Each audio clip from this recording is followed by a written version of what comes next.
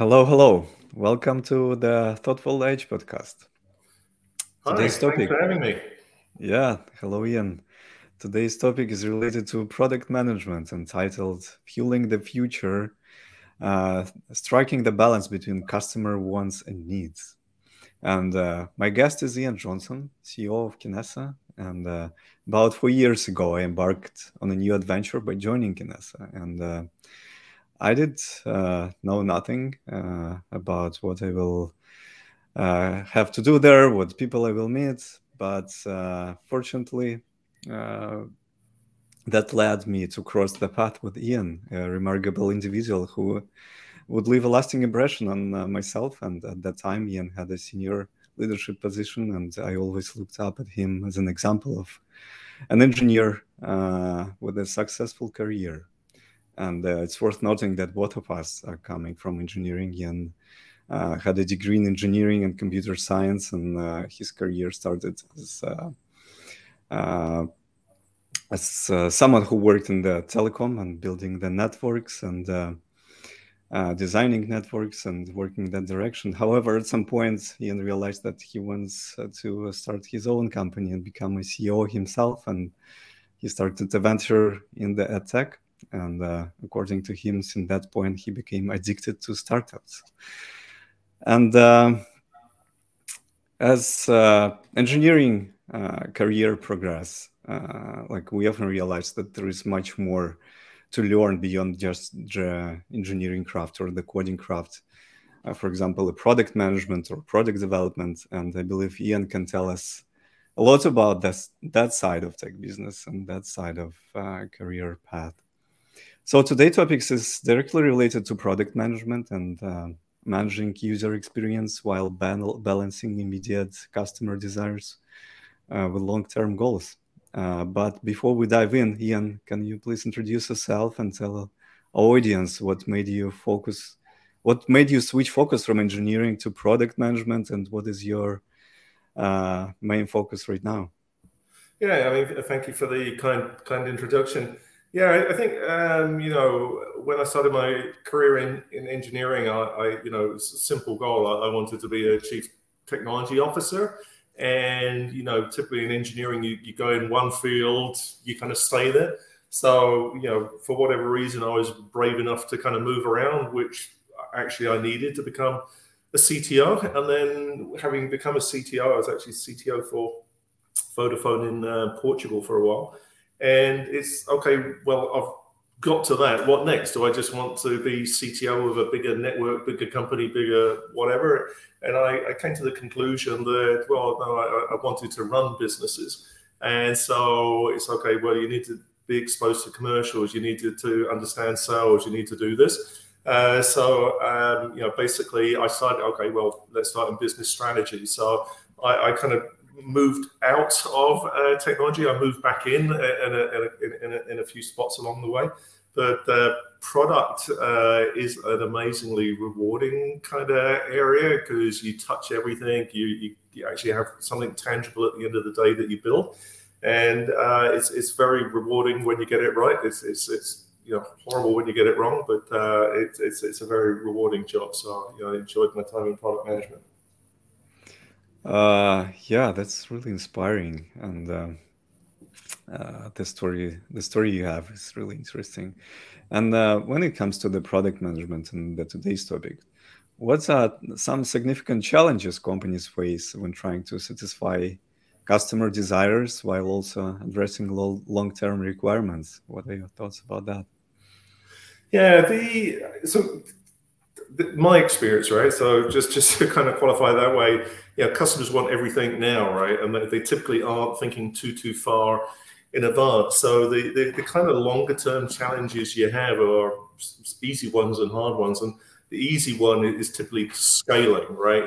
When you've got a startup and you've got your a few million from VCs, you've got one client giving you a few $100,000, so you're still not cash flow positive.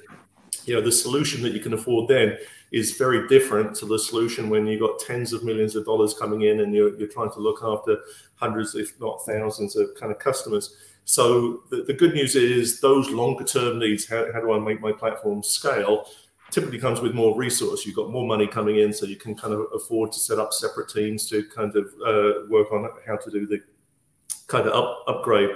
There are other changes that are equally compelling. You have to do them. There's regulatory change, or one of your key partners is changing an API, and they're giving you 12 months to do it, or whatever. So if you don't do it, you're out of business. So it kind of makes it easier to kind of free up resource.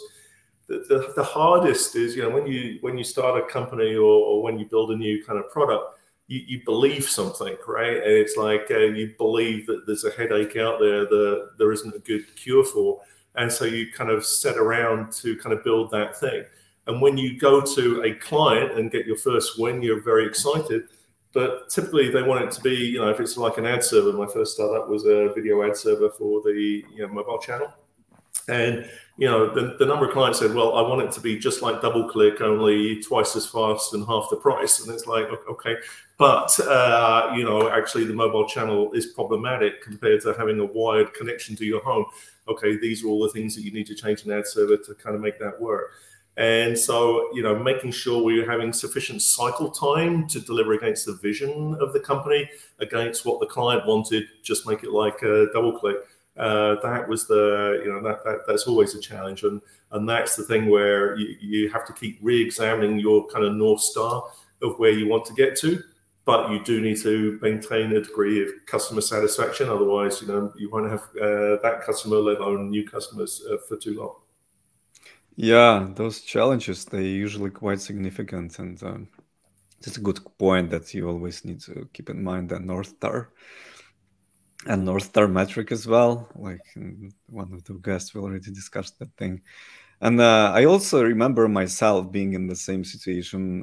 Like I was hired to lead a team that was dedicated to building some set of dashboards to monitor the infrastructure state and the health of the hardware and everything. And we would just focus on building feature after feature, and the customer was just requesting and keep requesting them.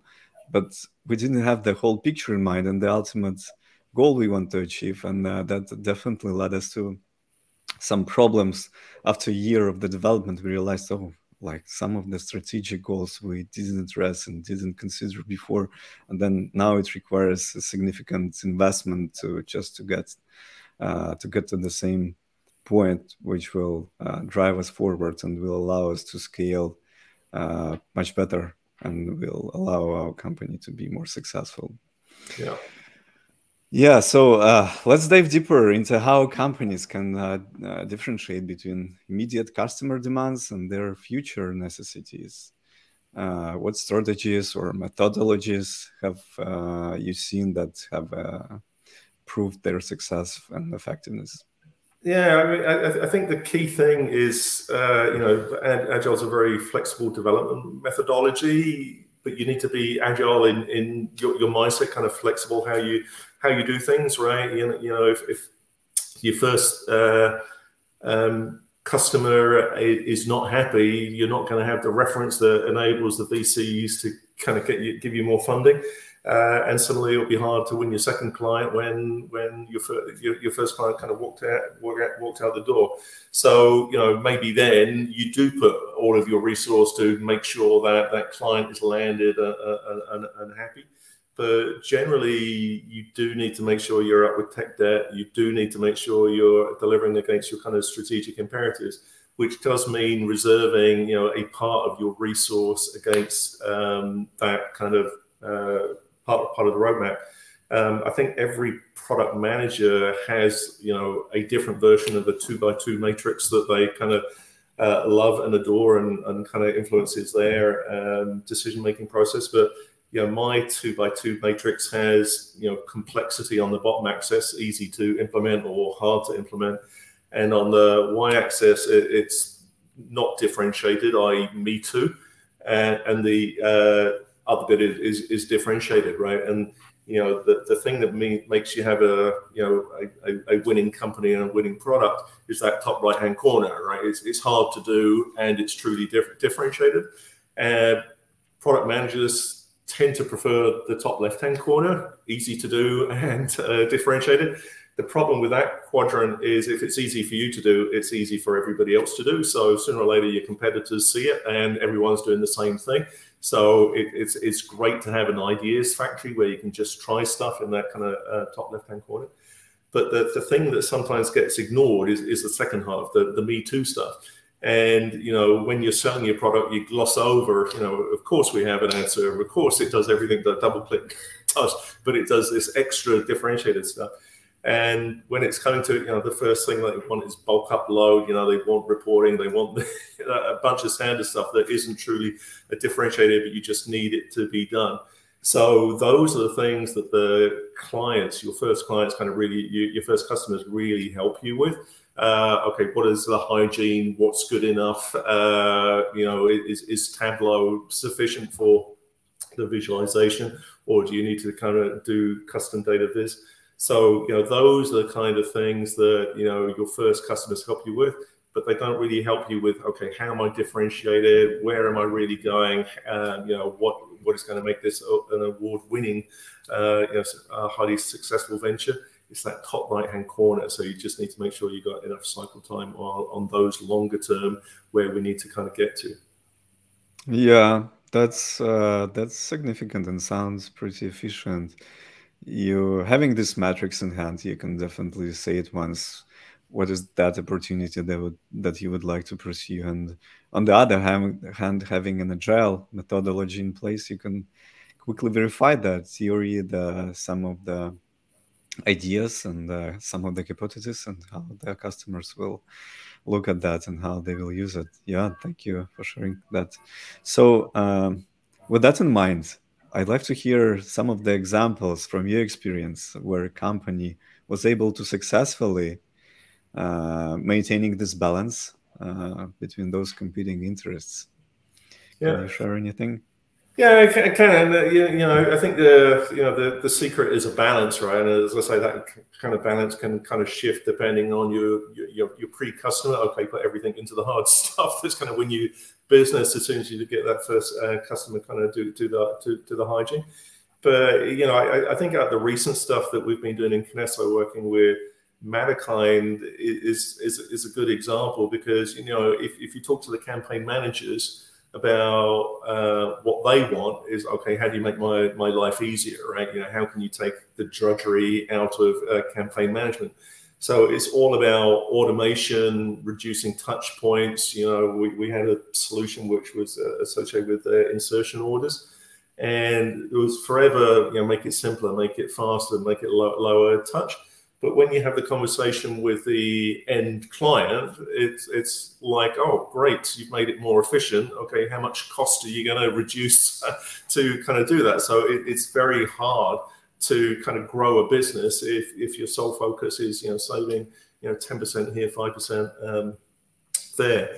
So, you know, from a product point of view, it's okay, what's going to grow our business? And the thing that we kind of decided to focus on was more about the kind of the optimization, that kind of cross-channel, omni-channel optimization problem, because you know, you're delivering better outcomes for your end customers, your clients, than the other solutions on the market. If you're optimizing, it means you've got good, clean data, which means that you're making smarter decisions. So that, you know, it's a typical problem that you find in the kind of the media space.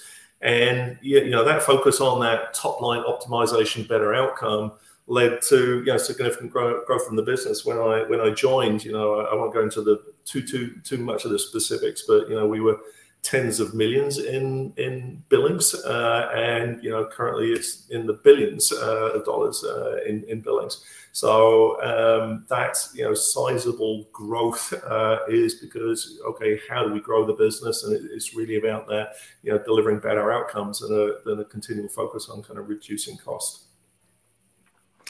That's fascinating story. And could you please tell us what you personally felt when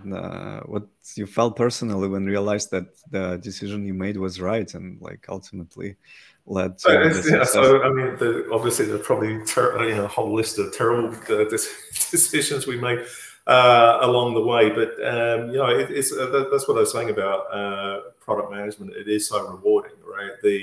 to have something tangible at the end of the day, and to be able to grow a business on the back of the solution that you kind of recommended. And I think we had like 20 engineers when I joined, and it's hundreds now, 400 or 500 that we have now. So to see that level of growth based on a solution set that you helped kind of define a North Star and have the company energized behind it is very rewarding.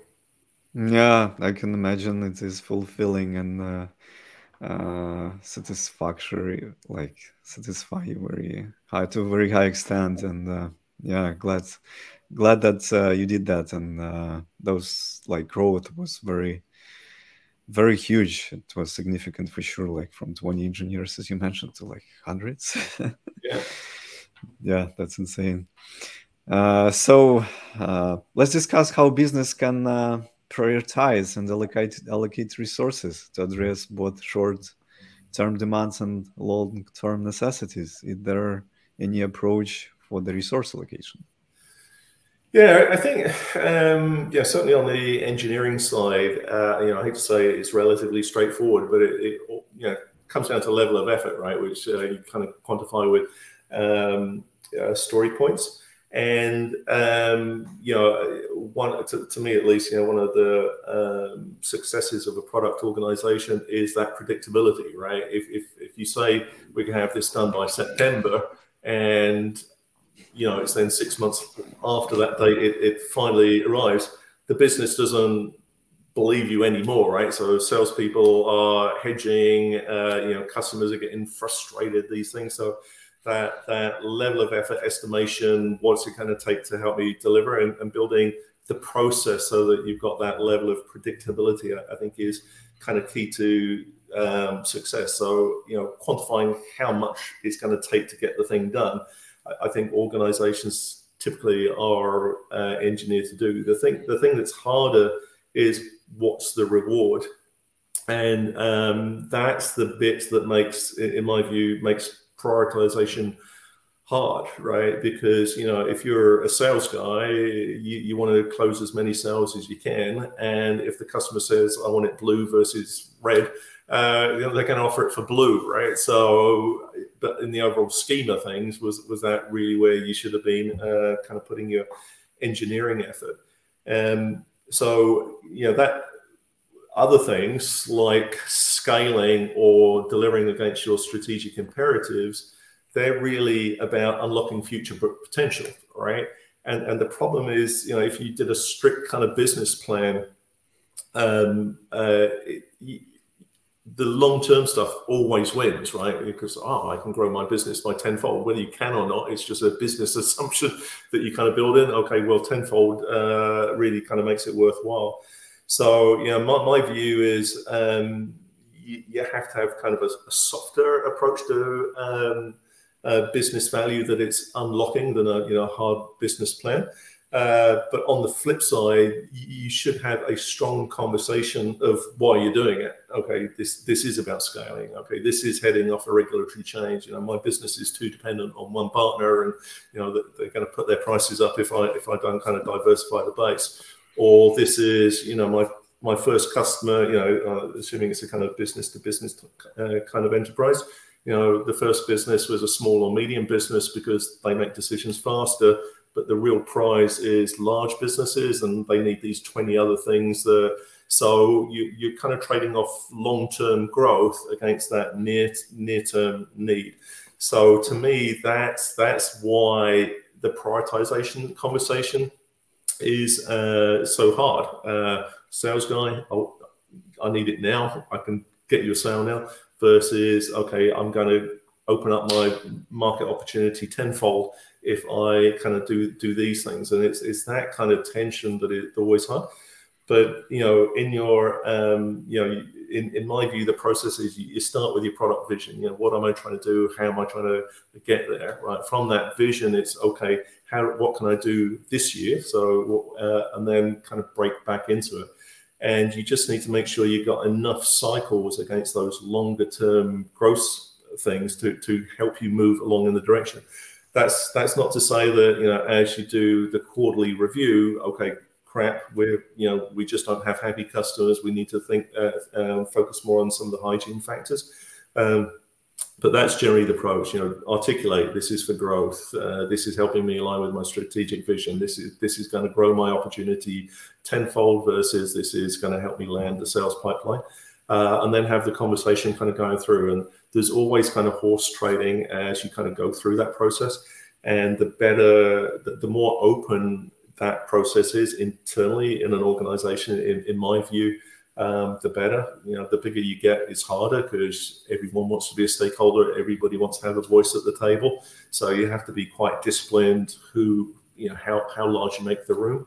But you do need to be quite inclusive in that conversation. Otherwise, you have the product team going off wanting to deliver this, the sales team selling something else, the account folk having problems. Well, if we just fix this one issue, 90% of the inbound calls to customer service would disappear.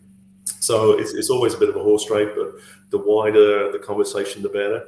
Don't get too precise because you'll just the assumptions are never perfect. But have the conversation and make sure people understand why you're doing it, and make sure you're listening to their objections to it. Yeah, I like the idea of like balance and balancing that in the proper, to the proper extent, like not go to the edge one or another, but like still maintain something that would lead us to ultimate success. And also speaking of balance, and how important do you think is the culture and fostering the culture of innovation and adaptability and achieving this right balance between customer needs and long-term requirements? Yeah, I mean, I think culture, you're right to break it, culture, and then one of the components of culture is innovation and adaptability. It's very easy when you do a culture, the culture inside a startup is whatever it takes, right? So whatever it takes to get it over the line, to make the customer happy, or this, that, and the other. And, this may be more of a factor of my startups versus anybody else's, but, maybe the documentation isn't quite there. Maybe you're burning out your star players to they just can't sustain the kind of level of work. So as you mature, it's about getting more control, more process, making sure the load is shared outside the hands or heads of your smartest, best people. And that can take a culture shift. So, people who join the startup, as you grow and get more processes, maybe they're not quite the fit. So that can be tough for an organization. But again, having that open dialogue about what is the culture we want, how do we need to adapt the culture so that we can thrive as we grow, I think is key. And, the good news is with Agile, it really is about iteration, right? It is like try new stuff, fail fast. Did it work? Did it not? Okay, learn the lesson and kind of move on. So I think, it's that fail fast, get stuff out there is important. And I think it is part of Agile. However, it does have a little bit of an Achilles heel, and that Achilles heel is it's not very good with disconnects, right? If AI machine learning is going to completely disrupt your rules-based engine, okay, you need to have a separate team worrying about AI and ML, and is your data granular enough to let machines do the optimization? So I think, as you scale and your business gets bigger, ideally you do want a separate R&D team whose sole job it is to look at the disruptors. What are the new ideas we want to try? And if you're really lucky, a corp dev, okay, who's playing in the startup space? Should we be making investments so we can get closer to this particular pool of talent? But those are the things that kind of come with scale. When you start off as a startup, it's all hands to the pump to deliver against the vision. But as you get bigger and bigger and bigger, if you're not careful, you get into the trap of just making a better mousetrap than a different mousetrap, or getting disrupted by somebody else's different mousetrap. So yeah, it's very important. But as you grow, how you go about it will change.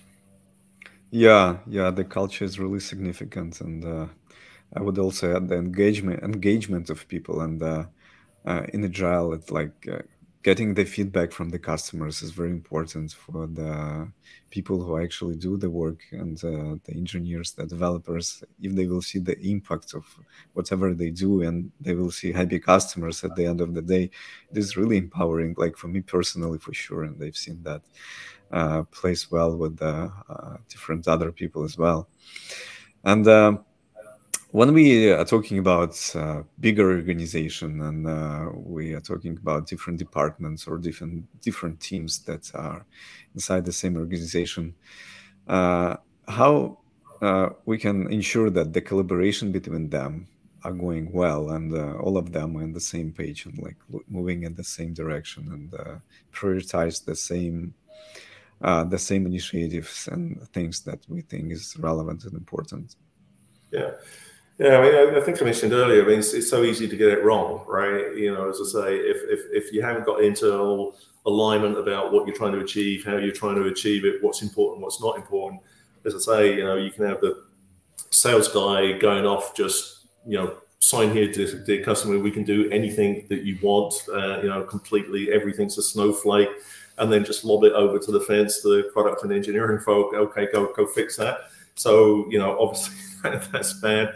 You know, on the account management side, you know, it may be completely obvious to them the three things that the client always complains about. But if the product and engineering org is too remote from that feedback, you know, they're too busy working on their roadmap that they locked in, you know, 3 months, 6 months ago.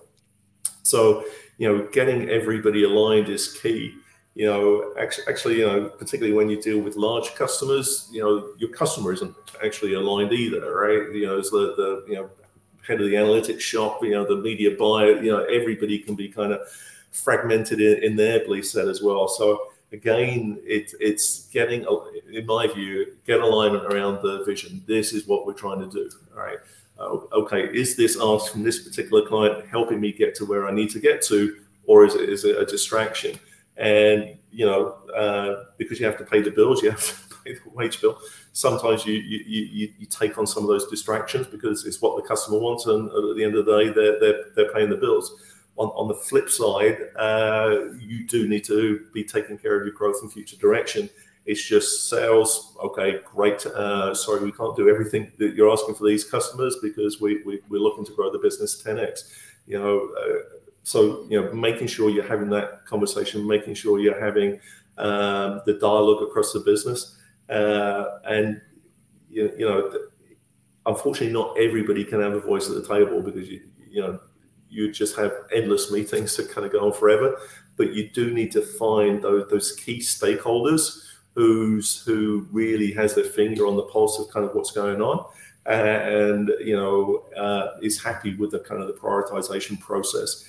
And make sure that you escalate, right? If the problem stays in product and engineering and the business side of the house isn't involved, well, you know, this grow 10x may be immaterial if you can't pay the wage bill and everybody walks out the door because you know, you can't pay them.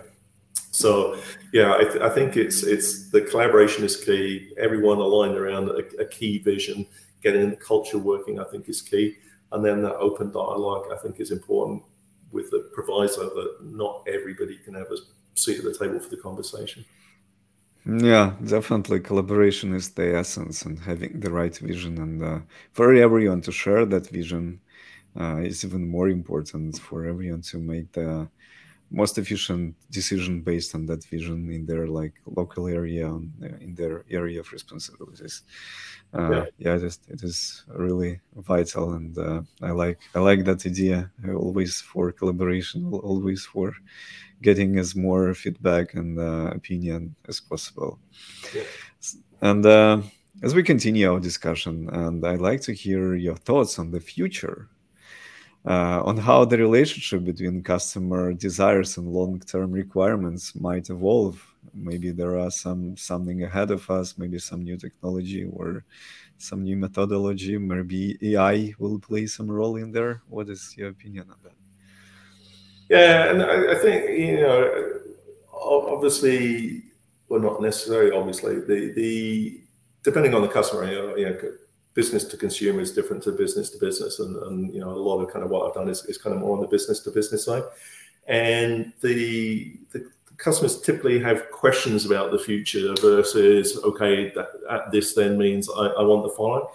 And the thing is, how do you keep them engaged in terms of how you see the industry going? How do you get their feedback on how it's evolving?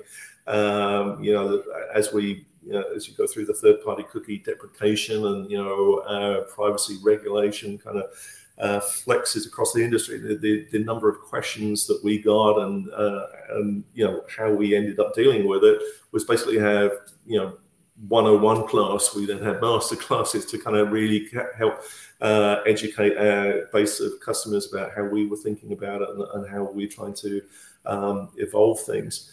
Again, with size comes the opportunity to put in structure. So, you know, having a client success team that is really, you know, dedicated to your larger customers and really understanding who are the thought leaders on their side of the fence, so you can kind of really benefit from how they're seeing their business evolve and kind of where they're going to, and have that honest feedback about, well, you know, this is how we're going to see the world without the cookie. This is what we think it means. This is how we're doing it.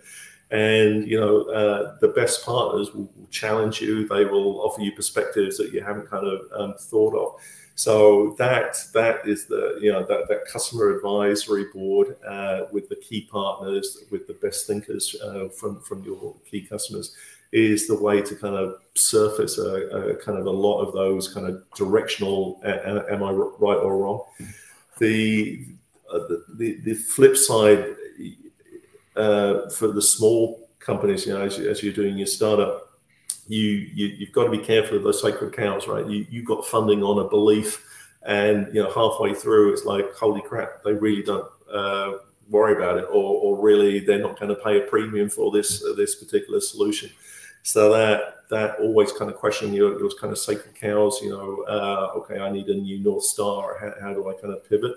And again, that acid test of signing up new customers is the acid test. You got it right or you got it wrong. So, you know, I think it's, as I say, depending on where you are in your life cycle, there are different things. But as you scale, customer advisory boards, you know, strong client success team, I think is key. Smaller, it's just make sure you're tapping in with the sacred cows, and are you winning new business or not, right? You know, are you on your plan or not? Okay, yeah, that's insightful, and there is a lot of wisdom in all of this.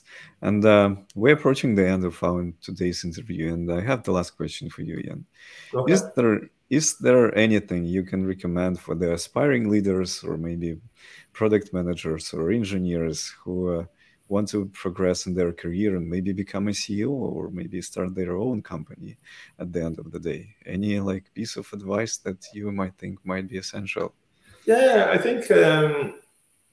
Well, let me.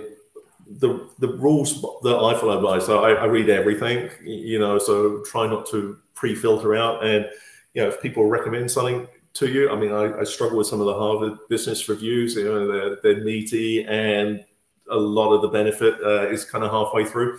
But, you know, read everything. Don't try to pre-filter. The second advice is be brave, right? You know, as I went through my career, you know, I started, as you said at the start, I started in telephony. I moved into mobile. I became a radio specialist. It's just, if I wanted to be CTO, I couldn't just know about mobile propagation and how it works. You know, there was a whole raft of things. So that forced me to kind of change job a number of times, not for more money, not for more people reporting to me or whatever, just learning new skills so I could be considered for bigger and bigger roles. And it then got to a point where I was, you know, a C-level exec on the engineering side, and I had to take a sideways move into kind of more commercial if I ever had a hope of becoming a CEO or COO. And it's hard, right? You know, you kind of move sideways. You got all your peer group. Suddenly you're not a peer with them anymore. You're potentially kind of more junior. But it's that kind of bravery that you kind of need, and you're going to get it wrong sometimes. So, be kind to yourself, forgive yourself, but try new stuff, expand your horizons. And, a technique that I use even to this day is, where do I want to be 5 years from now? Okay, do I have the skills to get there, or am I missing something? And so that kind of regular, annual check where I am. It can be depressing. I used to do it on my birthdays, and I used to get really depressed on my birthdays because it wasn't where I was thinking I wanted to be. And some birthdays when I did the review, it was like, holy crap, why did I want to do that? That was the stupidest thing I've ever done. So, but putting that structure in kind of really helped me. There was Lewis Carroll. If you don't know where you're going, any road will take you there. Well, I want to know where I'm going, and then okay, great. Well, these are things that are holding me back. Okay, how do I get those skills? So just be brave with your career, and hopefully it'll pay dividends for you. It certainly did for me. Awesome, awesome. Yeah, having this long-term plan and conducting the retrospective is, I believe, is very important and will definitely lead to success. And so, thank you so much, Ian, for joining us today. It was very insightful and interesting conversation. And for everyone who watched the podcast, please press like and subscribe to the channel. Thank you, Ian. I appreciate it. You take care. Thank you.